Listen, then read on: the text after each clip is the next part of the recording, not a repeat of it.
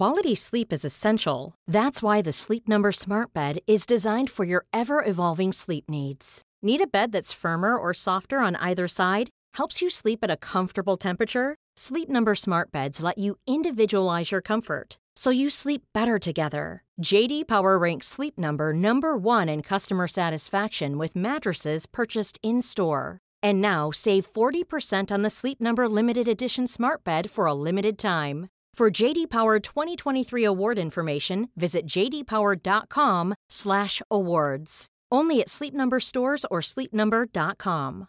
Mother's Day is around the corner. Find the perfect gift for the mom in your life with a stunning piece of jewelry from Blue Nile. From timeless pearls to dazzling gemstones, Blue Nile has something she'll adore. Need it fast? Most items can ship overnight. Plus, enjoy guaranteed free shipping and returns. Don't miss our special Mother's Day deals. Save big on the season's most beautiful trends. For a limited time, get up to 50% off by going to BlueNile.com. That's BlueNile.com.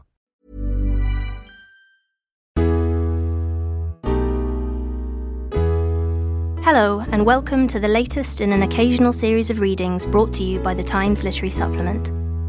This week, we've asked a selection of TLS contributors to tell us which books they're looking forward to picking up as the days grow long. Today, Frances Wilson discusses her choice. Hello, my name's Frances Wilson, and I've chosen Constantine Phipps' What You Want, The Pursuit of Happiness, which is published by Quercus. Now, What You Want is a story of Patrick, who presents himself as an ordinary bloke whose life goes into freefall when his wife leaves him for another man. The book begins with his taking his son, Jack, to theme park land in America, and afterwards, when his wife refuses to take him back, he overdoses on whiskey and sleeping pills while he's watching the Jerry Springer show.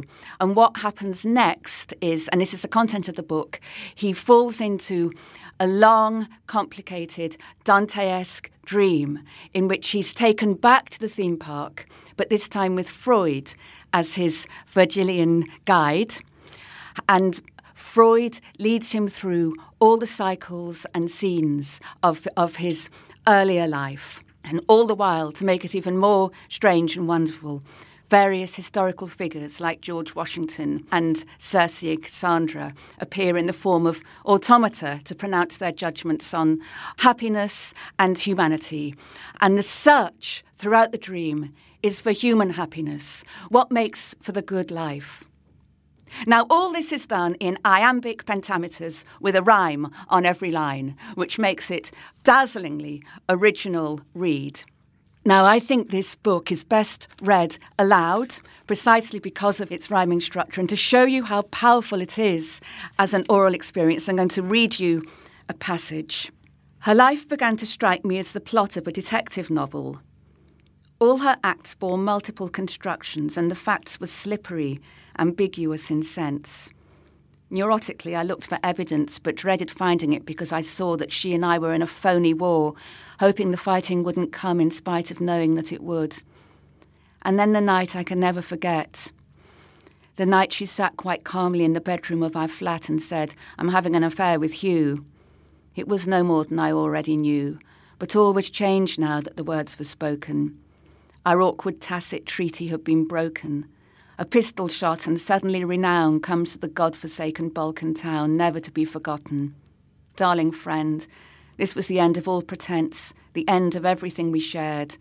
The plans, the home, the happiness gone to the hecatomb of trench and Gatling gun, and Europe lost. A line of demarcation had been crossed. And what began with a kiss in a Goa street, the tinny horns around us in the heat, a buzz of waspish rickshaws spewing fumes, was dying now in a London bedroom. One of the things I find so incredibly pleasing about this book is the way in which Constantine Phipps blends a great weight of literature on which the narrative depends. This is obviously the sort of the Dante-esque journey, the Chaucerian dream vision, with this very modern, contemporary, downbeat voice. And I love the fact that he gives us a kind of Disneyland and television and fathers going without their sons in this otherwise quite literarily dense story. His guide is Freud, and I really enjoyed the way in which he led us straight into a Freudian world. This is obviously a dream, and it's very much based on Freud's idea of the dream work. Here in the narrative, in the dream narrative, there are all sorts of voices kind of tied up with each other. Not only the voices of the literary past, but the voices of Patrick's past as well. And for Patrick, this is a great journey of discovery. He obviously knows nothing about himself at the beginning of the dream. We know nothing about him either. By the end, he's been revealed to be a very different person to the person that he evidently thinks he is. What's fascinating for me about this is that it's all written in rhyme. How would this work if it was written as a straightforward novel? My sense is that it wouldn't work. The reader wouldn't be as magnetically compelled into the text as they are with its presentation in this particular form. The tension in narrative comes from the verse. How is Phipps going to do it? How is he going to keep these rhymes coming for 300 pages?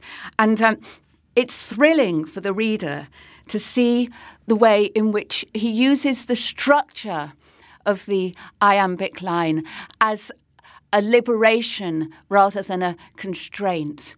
What the verse form of the structure enables him to do is to say things which are opaque, oblique and fugitive. If this was written in prose, he simply couldn't get this amount of craziness, the craziness that precisely belongs in a dream, into the writing. In a poem, as in a dream, anything goes. You can read our Summer Books feature in full, including contributions from Helen Simpson, Lydia Davis and Adam Thirlwell, in the June 13th issue of the TLS, still available to download from iTunes or the Amazon App Store.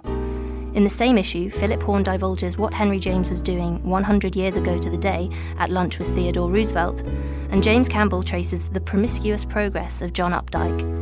There are reviews of books on Britain's great housing disaster, the life of Michelangelo, and the eating habits of the Bloomsbury Group, a new poem by C.K. Williams, and much more. To find out more about the TLS and to read a free selection of pieces, go to our website, the-tls.co.uk. You can read the TLS every week in print or via our app, available on iTunes and in the Amazon App Store. On iTunes, you'll also find all previous episodes of our readings. Subscribe so as not to miss the next one.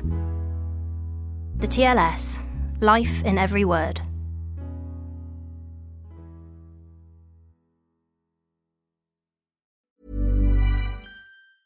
Normally, being a little extra might be a bit much, but not when it comes to healthcare. That's why United Healthcare's Health Protector Guard fixed indemnity insurance plans, underwritten by Golden Rule Insurance Company, supplement your primary plan so you manage out-of-pocket costs. Learn more at UH1.com. Even when we're on a budget, we still deserve nice things.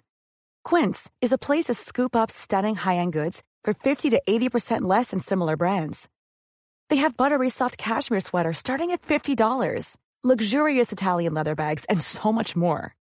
Plus, Quince only works with factories that use safe, ethical, and responsible manufacturing.